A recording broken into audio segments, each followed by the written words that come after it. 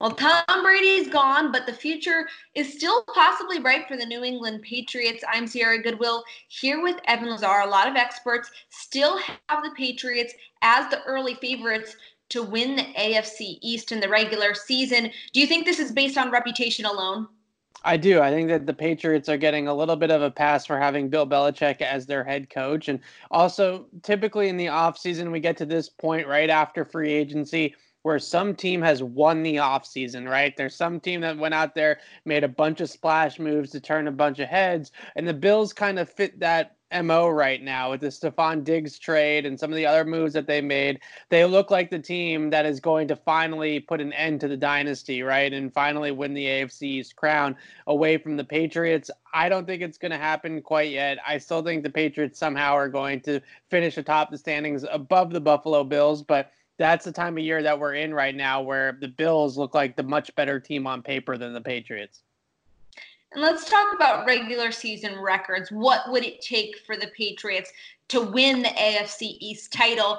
You have them right around 9-10 win season. Would you consider that a success? Well, they had to go 11-5 last year to edge out Buffalo and win both head-to-heads against the Bills to get that done. So I do think that an 11-win season is what it's going to take to actually take the AFC East. So that's an interesting kind of part about this year is, are they going to be able to get to that 11-win total with Stidham under center? Are they going to be able to improve the roster around him over the next month and into the draft in order to get to that 11-win total? Whichever team wins the AFC East, I expect to be in double-digit wins. So the Patriots are going to have to move the needle for me to be completely convinced that they're going to continue to win the AFC East.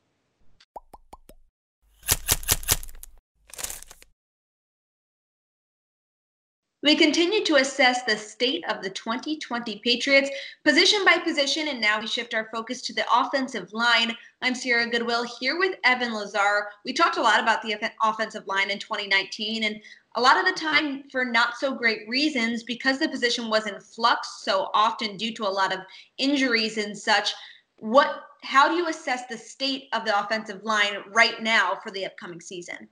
Well, right off the bat, the issue is, Sierra, is that we no longer have Dante Scarnecchia as, coaching and his eye on all of this. So that part of it is really going to be a factor for the Patriots pretty heavily in 2020. They've survived in the past without Scarnecchia, and then they've had bad seasons in the past without Scarnecchia. So it could go either way. But I think the biggest thing is when you look at this team on paper right now, on paper, they have 5 returning starters across the starting offensive line, and they have really the makings of being a very, very good line if all those guys can play. The question is all of those guys going to stay healthy or get back on the field? David Andrews' situation is still fluid, but he's checking all those checkpoints or checking every single box on his way back to being a full go for 2020. But Isaiah Wynn at left tackle is still the kind of the wild card, right? We just can't seem to keep that guy healthy. So at the forefront of it on paper, they look like they have a top 5 offensive line in football with Tooney coming back on the tag. But I think the question is going to be the stability of that entire unit, and is everybody actually going to be out there for all 16 games? That's going to definitely put kind of depth and just having some young guys behind those guys in a big kind of forefront here for the draft. Yadni Kajust is a guy I really liked last year, but he hasn't gotten on the field yet. We haven't seen anything out of him yet, so we can't really gauge just as much as what he's going to be able to bring to the table. And Yelda Froholt, on the other hand, we saw some stuff from Froholt, and then they redshirted him after it didn't go very well for him for the first couple of weeks of camp. So they have some upside guys behind those starting 5, some developmental project type players that they can work with. Froholt being a guy that's foreign, obviously, from Denmark, that doesn't have a ton of football under his belt, and Kajus just being a type of guy that can't stay healthy and can't stay on the field. So I'm looking at some safe bets in the draft that we can talk about, some guys that don't have those lengthy injury histories or the lack of kind of experience in playing football.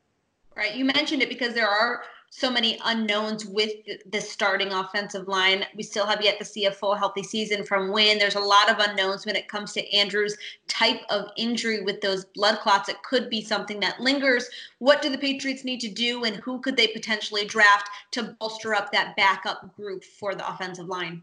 Well, I think they need to actually invest in a tackle and an interior guy. And specifically on the interior, they're going to have to draft a guy that can play center if they need him to play center, because Ted Karras is in Miami and he was the guy that was the backup center, so to speak. You're not going to move Tooney or Mason to center, obviously. Froholt has a little bit of experience snapping the football, but he was predominantly a left guard in college. So the guy that I've been looking at for the Patriots all the way back from the combine is Cesar Ruiz from Michigan, who's an extremely smart player, called all the protections at the line of scrimmage for that Michigan O-line, plays a little bit of center, plays a little bit of guard, has that physical, nasty style about him that the Patriots really like, and he's an athletic guy for an interior lineman, another box that checks, kind of a New England type of outlook. On the tackle position, I think Josh Jones out of Houston is kind of their typical tackle prospect, size, length, athleticism, that type of thing. He's the more of like a safe bet of this guy can actually translate and play left tackle in the NFL, whereas Wynn's size and injury history has been a concern for him. Jones is a little bit more of a safer pick there. The last guy I want to mention, though, is Jack Driscoll out of Auburn. I think that he's really penciled in type of guy that has all the technique and all that type of stuff worked out. Not the most athletic or the biggest guy on the football field, but when you watch him play, he's really sound. And I think that that's something that they might want to look for, especially the year after Scarnecchia is gone. And with so many question marks on their upside guys at different positions, going with a safer pick like a Driscoll makes a lot of sense. With currently no NBA, NHL, or MLB, you might think there's nothing to bet on. Well, you'd be wrong. Our exclusive partner BetOnline still has hundreds of sports events and games to wager on, or let them bring Vegas to you with their online casino and blackjack. All open 24 hours a day and all online, including their $750,000 poker series. If you're into props and entertainment betting, you can still bet on Survivor, Big Brother, American Idol, stock prices, and even the weather. Visit the website or use your mobile device and join today to receive a 100% welcome bonus with your first deposit. Be sure to use promo code CLNS50. BetOnline, your online wagering experts.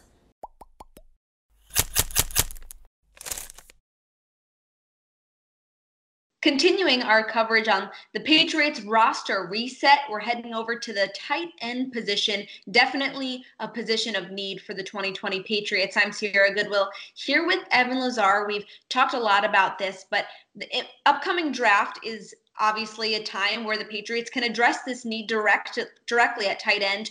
Who intrigues you as a draft prospect? Well, unfortunately for the Patriots, it's one of the more underwhelming tight end classes in the last couple of years. And it's really, to me, a two-name race for the Patriots on the first 2 days of the draft. And it's Notre Dame's Cole Kmet and Dayton's Adam Trotman. We've talked a lot about these two already. With Kmet, sort of has that physical, field-stretching, vertical seam catcher that Gronk kind of presented. Obviously not Rob Gronkowski, but that sort of skill set of like a big, physical, vertical passing game type of tight end, a guy that has a great catch radius, good physicality after the catch to rumble and break contact and break tackles, but not the most explosive of guys or the most dynamic of route runners. I think Trotman, on the other hand, is a little bit smoother in and out of his breaks, a little bit more fluid in his movements, but doesn't have quite the movement skills or quite the explosion that Kmet has. So both guys are bigger, 6'5", 260, 255. They can put their hand in the ground and they can block. They have some technique issues that they'll need to work out. And Trotman also has the level of competition where he's going to be jumping from the FCS to the pro level that you need to consider. I don't think either one of them are first-round prospects. I think both of those guys are day two players. So the Patriots will have to position themselves in that second round, I think, to land either one of them. But it's really those two guys for me. And then everybody else is kind of in that day three, take a flyer on type category. If you're trying to look for true impact players, it's going to be either Trotman or Kmet from Notre Dame. Well, since it's not a very robust tight end draft class, and those guys might be off the table for the Patriots, is there anyone still on the trade market that you think the Patriots should look into? Well, the Chicago Bears now have about 4 or 5 tight ends on their depth chart after signing Jimmy Graham to a ridiculous contract, but that's a video for another day. So they have Trey Burton and Jimmy Graham under contract on big cap numbers. They have Adam Sheehan, who they drafted in the second round a few years ago out of Ashland, Ohio, which is a small school out of the Ohio area.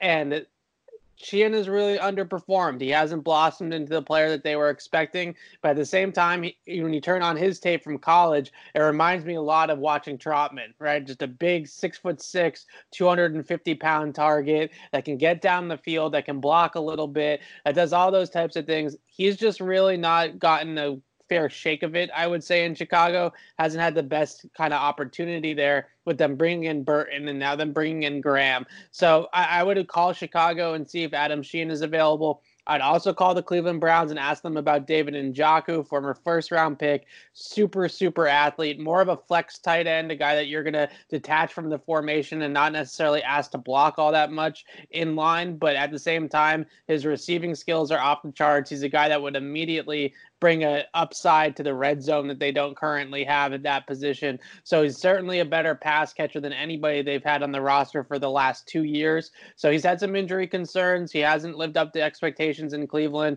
That new coaching staff, I think, might be ready to move on. So I'd give those two teams a call. For all the rest of our Patriots content, head on over to our website at clnsmedia.com and subscribe to our YouTube channel at Patriots Press Pass. So visit fanduel.com/Boston and make your first bet a layup. FanDuel, official partner of the NFL. Must be 21 plus and present in select states. FanDuel is offering online sports wagering in Kansas under an agreement with Kansas Star Casino, LLC. First online real money wager only. $10 first deposit required. Bonus issued is non-withdrawable bonus bets that expire 7 days after receipt. Restrictions apply. See terms at sportsbook.fanduel.com. Gambling problem? Call 1-800-GAMBLER or visit fanduel.com/RG in Colorado, Iowa, Michigan, Kentucky, New Jersey, Ohio, Pennsylvania, Illinois, Tennessee, and Virginia.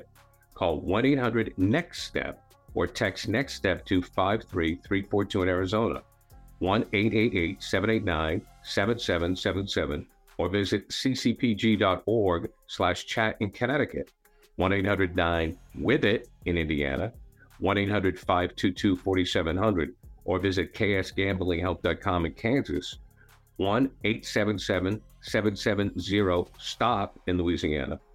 Visit mdgamblinghelp.org in Maryland. Visit 1-800-GAMBLER.net in West Virginia, or call 1-800-522-4700 in Wyoming. Hope is here. Visit gamblinghelplinema.org or call 800-327-5050 for 24/7 support in Massachusetts, or call 1-877-8-HOPE-NY or text HOPE-NY in New York.